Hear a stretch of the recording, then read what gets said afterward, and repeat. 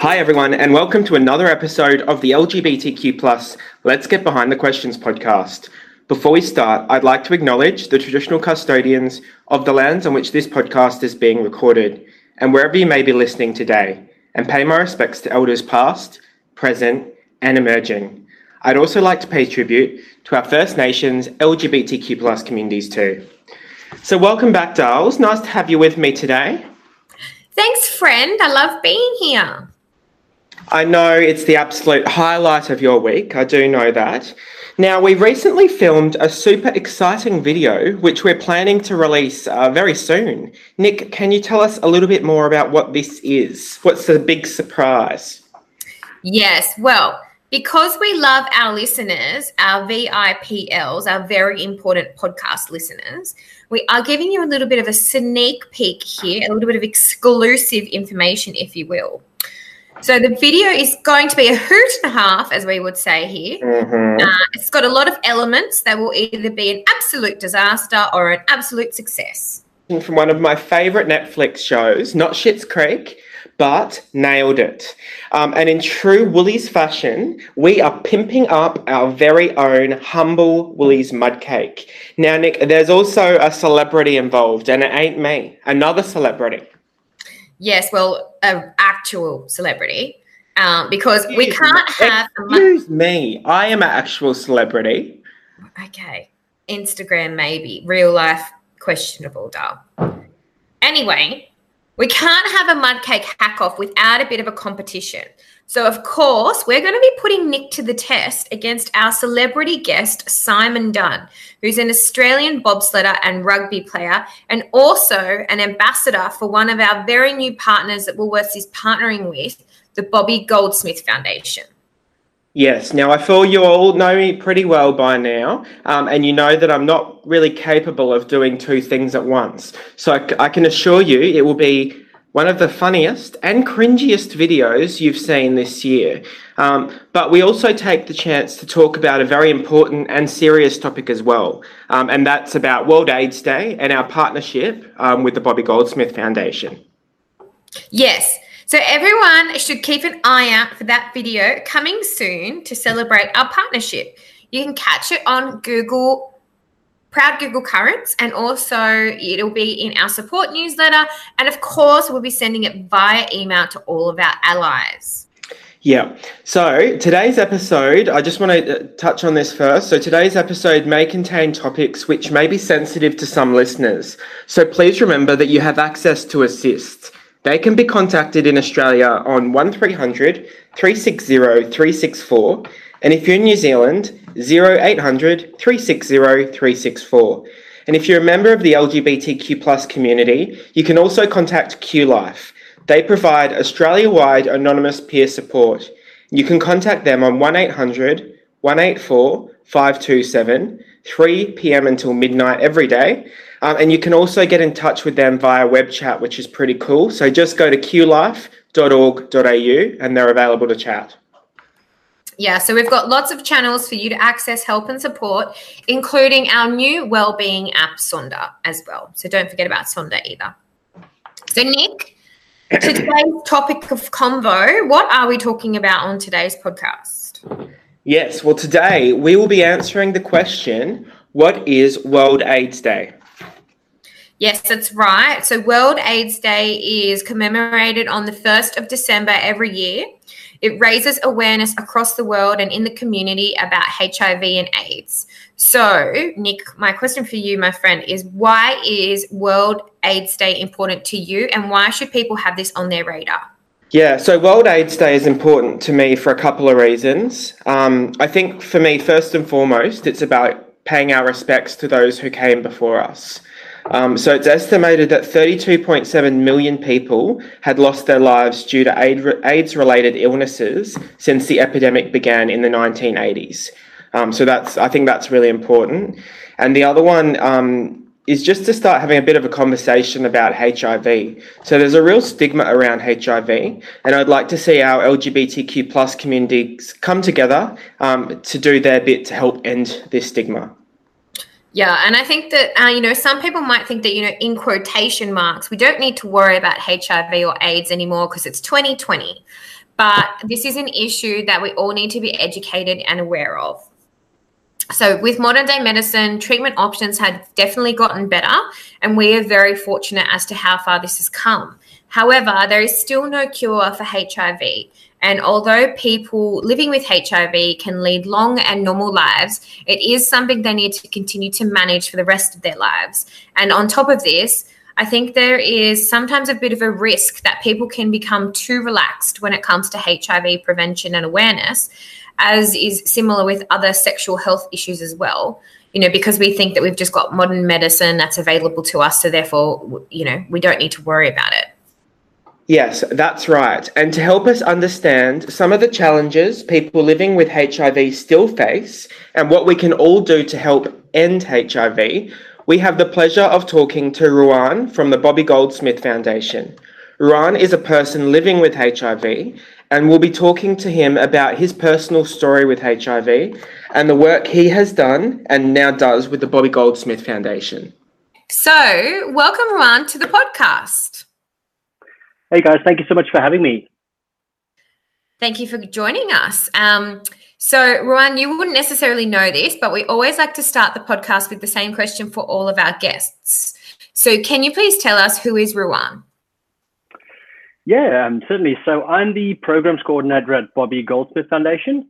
I create programs that facilitate social engagement and upskilling opportunities for our clients. And in my spare time, I do a lot of volunteering for the LGBTIQA+ community, and I'm also a big HIV activist. And I've created and rolled out a few of my own awareness campaigns. So in one, for instance, we walked 275 kilometers from Portland to Penola over 8 days. And the other one, we walked 300 kilometers from Brussels to Amsterdam over 9 days, ending at the International AIDS Conference. Just to keep things going, I guess I like to be active. I also did the Kokoda Trail with HIV Queensland, and started a peer support group in Victoria and Queensland called Hipsters. So instead of hipsters, it has a V, Hipsters, HIV. And just for our audience, Ruan, how do you identify and what are your pronouns? He, him. Great. So today we're going to be talking about World AIDS Day and HIV. Now, before we get into that, I think it's important to cover off some basic definitions. So let's start with the basics. So what is HIV and what is AIDS? And I know many people might think that HIV and AIDS refer to the same condition. However, they are very different. So could you please explain the difference between the two, Ryan? Yeah, definitely. It is a very good question, because I've come across it a few times where people go, I don't want to catch AIDS. Like, that's quite a saying that I hear quite often. Now, you can't actually catch AIDS. You can catch HIV, which is a virus, and only if you remain untreated on that virus for an extended period of time, maybe 5 years plus, and your immune system becomes compromised, do you then acquire AIDS or stage 3 HIV, which is when your immune system starts to collapse and you start getting AIDS-defining illnesses. Okay, so that is a good clarification. So I guess to wrap that up, the virus is HIV, and left untreated, it can progress into AIDS for our audience. Excellent, yes. Perfect. So, Ruan, you yourself are a person living with HIV, or a PLHIV, as people might have seen the acronym online potentially. So could you tell us a little bit more about your story and how HIV became a part of your life? Yeah, certainly. So I obviously got HIV the usual way, through sex. And yeah, I guess my life sort of started to fall apart straight after that. I went down pretty hard. I had a lot of internalized stigma. So after I became positive, I felt dirty. I felt shamed. I had all the usual things that people who are newly diagnosed have experienced. So I started to withdraw from my social circles. I started to have trouble at work. I ended up having to disclose my status at work because I loved my job and I wanted to know that they're on my side. But coincidentally, a month later, I was placed in a performance plan. So they were so freaked out about my new status that they tried to get rid of me. I spent the next 3 or 4 months fighting myself out of that performance plan. And when I finally succeeded in getting out of it, I was so angry at the organization for what they've done. I resigned, and I thought, I don't need this in my life. But I guess a series of unfortunate events. Within 3 weeks, I lost my house. Within 2 months of that, I was sleeping rough in abandoned houses in Melbourne with my Staffy, my puppy, and just really went down very hard. I was trying to get work wherever I could, making coffees and trying to get back on track. And it took maybe about, I don't know, maybe 5 to 6 months before I finally had secure place to live again. I had a job and I could slowly start putting my life back together. It sounds really tough. And even though it was quite a hard time for me, I did learn a lot from that experience. And I'm actually quite fortunate that I had the opportunity to learn. It enabled me to step up and start supporting my community more directly and try and support others and help to stop them from ending up where I ended up. I think is a big driving force for me. Yeah, it has given me a lot of empathy for others and understanding of people in their situations. Thanks for sharing that, Ron. Now, my next question is all about, I guess, the assumptions. People might assume that AIDS and HIV is no longer something that we need to worry about in Australia because obviously we're not in the 80s and 90s anymore, and things have gotten a lot better. But it is still a problem. So could you share with us some statistics on the issue in Australia at the moment, and maybe let's do a little bit of myth busting if that's okay? Yeah, sure. So there definitely is an assumption out there that HIV and AIDS is over, I guess, not something to worry about anymore. But that's definitely not true.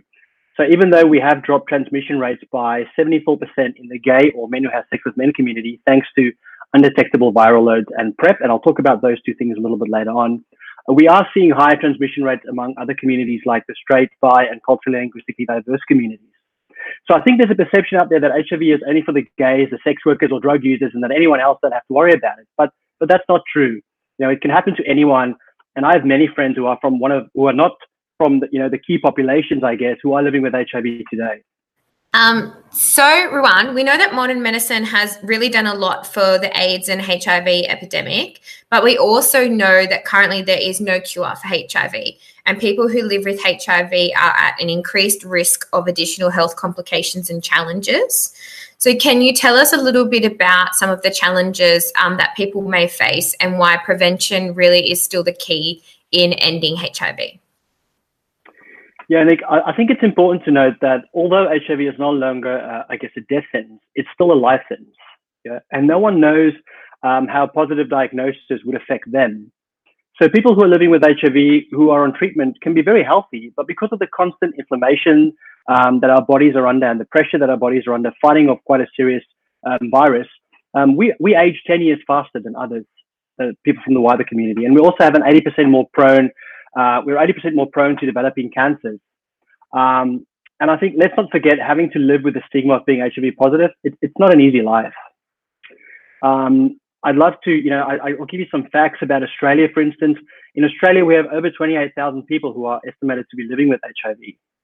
And while the main route of HIV notifications continues to be sexual contact between men, over 20% of cases are attributed to heterosexual sex now.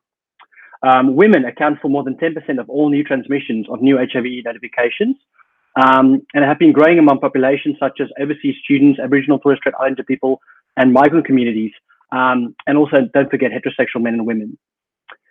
The fall in HIV diagnosis is a direct result of community efforts to increase HIV testing, the use of PrEP, and undetectable viral loads, or the use of HIV treatments. There are a couple of myths around, I guess, with how you can acquire HIV. So HIV is a bloodborne virus. It therefore cannot be transmitted through spit or kissing, coughing, sharing cutlery, or just by touching someone. For HIV to transmit, you would need blood containing HIV to enter the body through an open wound. It cannot be transmitted through unbroken skin, and there's also a very low risk transmitting HIV through an open mouth or eyes. So there would once again need to be an open wound present where blood containing HIV, and let's hope that the person, and this would mean that the person on HIV is undetectable, has to enter for it to transmit successfully. So other than sexually or by having unprotected sex without a condom or PrEP, pre-exposure prophylaxis, and assuming a person is not on treatment, it is actually quite hard to do. So only certain body fluids like blood, semen, pre-seminal fluid, rectal fluids, and vaginal fluids, and also breast milk, interestingly enough, from a person who has HIV can transmit HIV. There's an interesting thing that I always talk about especially when you face a lot of stigma out in the community where they go, oh, you know, you're pause. I don't care if you're on treatment. I'm not going to risk it. And there's a very big sort of push against the science these days. But if you think about it, today we know that having sex with a person who has HIV, knows their status, and has an undetectable viral load, so they are on treatment, is actually safer than sleeping with someone who may think they are negative or haven't had a test for a while. So now we know that practicing safe sex is really important in the prevention against HIV, but there are newer ways to also help with prevention. One of these is PrEP. Can you talk to us a little bit about PrEP and some of the other prevention strategies that are available nowadays? Yes, Nick. So in the health promotion sector, we don't actually call it unprotected sex anymore because PrEP and UVL and condoms are all protection. So we would call it condomless sex. So PrEP, or pre-exposure prophylaxis, is the full name for it, is a fantastic new resource that many people in the gay community already use. It's basically the same as the antiretrovirals that I take, but in a much lower dose, and it stops the virus from taking hold in the body. So by taking one pill a day, you can protect yourself from acquiring HIV if you were to end up in a high-risk situation. Interestingly enough, also PrEP is 98% effective against HIV, where condoms are 91% effective. So you can imagine if you put the two together, how powerful that would be. There is something else that's out there that I find quite interesting, which is called PEP, or post-exposure prophylaxis. It's almost like the morning after pill for HIV. If you go out tonight and you have a bit too much fun and you end up putting yourself in a risky situation, and you're not sure whether you've put yourself at risk, you actually have 74 hours to present yourself to a clinic or a hospital, and they can put you on PEP, which is post-exposure prophylaxis. Once again, it's the same thing as PrEP and or the antiretrovirals, but they put you on one pill a day for a month, and that has a really high effective rate as well at stopping you from acquiring HIV. It's not a fun thing to go on. I know that a lot of people who've tried it have had upset tummies for a month, and obviously you spend the next month worrying. So I think prevention is always better than cure, but it's another option in case something would happen to someone out there and they might be worried that they put themselves at risk. I've never heard of PEP before, so that's really interesting, Ruan. Of PEP? Yeah. Yeah, and PEP has actually been around for much longer than PrEP, and it's amazing how little people actually know about it. Makes sense, though. I've had to take a few of my friends to a medical clinic or a doctor after big weekends to get them on PEP. But I tell you, they only do it once. Yeah, they learn. Just on prevention strategies, how would someone go about getting testing for HIV? Yeah, so look, you can go and get tested at your local GP. I know in Australia that all GPs would do it, but we also have a couple of great clinics in Australia. I know in Sydney, for instance, there's A-Test, which is run by ACON, and there's Pronto in Victoria, and you can go and they're basically sexual health clinics where you rock up, they prick a finger, for instance, and they do a quick Pronto HIV test that tests for antibodies, and they can do a full sexual health screening. So they can test for HIV, gonorrhea, syphilis, all the sort of sexual health or sexually transmitted infections that are around there, and give you a really good insight into where you're at with them. Yeah, thank you. I think it's really important for people to be getting regular sexual health screenings. So, Ruan, when someone is diagnosed with HIV, what is their usual treatment plan, or what would a kind of average treatment plan look like? And how does someone manage their condition? What would their lifestyle look like? Okay, look, no two people are the same. We all have unique bodies with unique responses to treatments. I guess today we're quite fortunate. A lot of the antiretrovirals are very effective. And for most people, you can start by having one pill a day and, become undetectable. So for those who don't understand what undetectable is, there's a fantastic thing that's happened to people living with HIV thanks to the antiretrovirals. So they test the amount of copies of the virus per mil of blood. And if it's less than 20, you are seen to be undetectable. The beauty behind the undetectable is, and this has been endorsed by the United Nations and many researchers around the world, that a person living with HIV who is on effective antiretroviral treatment and has a suppressed viral load at an undetectable level is effectively uninfectious. Which is fantastic. That means that I know now that by me taking my one pill a day, I can't pass it on to my partner or any other sexual partners. When you start your journey, I guess, as newly diagnosed, I know that in Australia today, the minute you test positive, they start you on treatment. And there's a few reasons for that. I mentioned earlier the inflammation that your body can be under. So we know that we're on treatment, it brings down that inflammation, for instance. We know now that being on treatment and being undetectable is also a prevention strategy, so we can't pass it on. So it really is the correct thing to do. The minute you get your diagnosis, they'll start you with treatment, and then they'll connect you with any other sort of, I guess, support resources that you might need. It's not as easy for it's not easy for everyone. In fact, for most people, it's not easy to get over a new diagnosis. So there are a lot of support groups out there and organizations like Bobby Goldsmith Foundation and a few other foundations and organizations around Australia where they have newly diagnosed workshops, for instance, that you can go and you join this for a weekend, and they teach you everything about your diagnosis, the treatment, safe sex and disclosure, talking about your status in public, all these kind of things. So there's some amazing resources and support out there for people who are living with HIV. They just need to, I guess, reach out and ask for them. Now, Ron, we mentioned before that HIV treatment has come a long way since 1984, which is when the Bobby Goldsmith Foundation was founded. But the need for support still remains today. So can you tell us a little bit about what work the Bobby Goldsmith Foundation do and what support you provide to those living with HIV? Yeah, Nick, so Bobby Goldsmith, or BGF as we call it in short, is Australia's oldest community-based HIV organisation. We provide practical, emotional and financial support to all people living with HIV in New South Wales and Australia. So Bobby was actually a gay Olympian back in the 80s and one of the first Sydney-siders to pass away from HIV. And his family and friends banded together and started the organisation.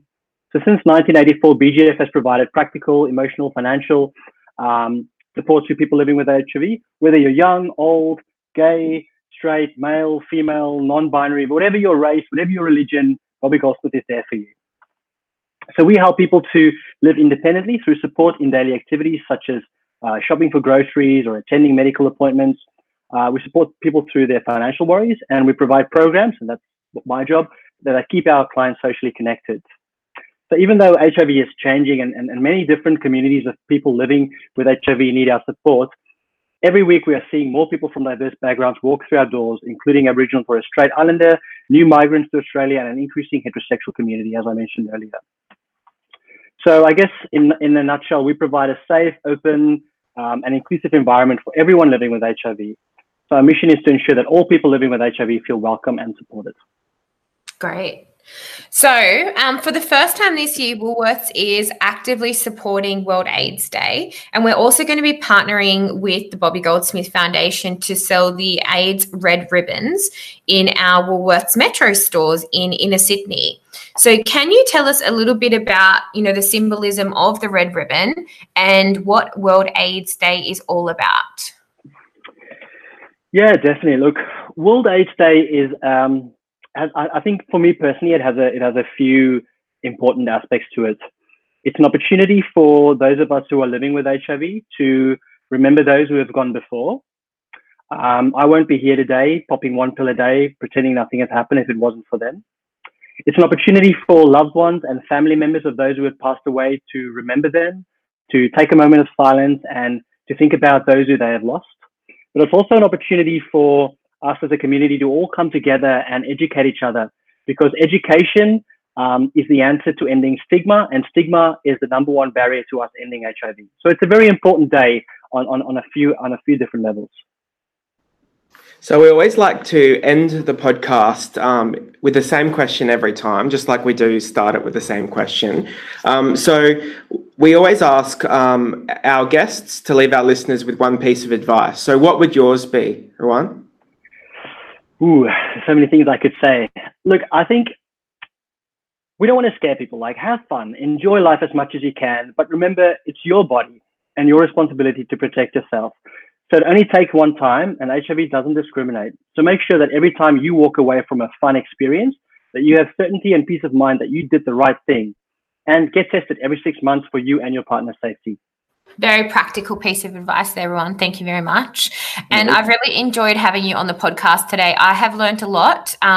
You're opening my eyes, especially to things that I wasn't aware of, such as PEP, for example, completely not on my radar. So thank you for educating me. And I'm sure that our listeners have learned a lot as well listening to today's podcast. So thank you so much for coming on and for sharing your personal story with us as well. Yeah, thank you so much for having me. I really enjoyed today, and I love going out and talking to communities and getting everyone on the same page. So yeah, thank you for the opportunity. It was really fun. So I feel like I still have so much to learn in this area when it comes to HIV and AIDS. It's quite a complex topic. And I know this episode was a bit of a longer one than we usually would have, but I think it's a really important and complex topic that we really had to give it the time and space to discuss this issue. Yes, and I think it could have been a much longer episode. So I am super impressed we got it down to under an hour. But yes, I agree. You know me, Dal, can chat underwater with a mouthful of marbles whilst balancing on one foot. Yes, I know all too well. Thanks, Dals. So what's on our plan for our next podcast? Yes, well, people might not be aware of this, but actually this is going to be our second last podcast for the year. Oh. So next week, it's the last episode in our series of the impact of intersectionality. And we're going to be talking to John, who is a store manager in Big W, and we're specifically going to be discussing what it's like to be an LGBTQ plus person in a regional town. I can't wait to chat to John, but until next time, stay safe, shine bright, and be proud. Hooroo, everybody!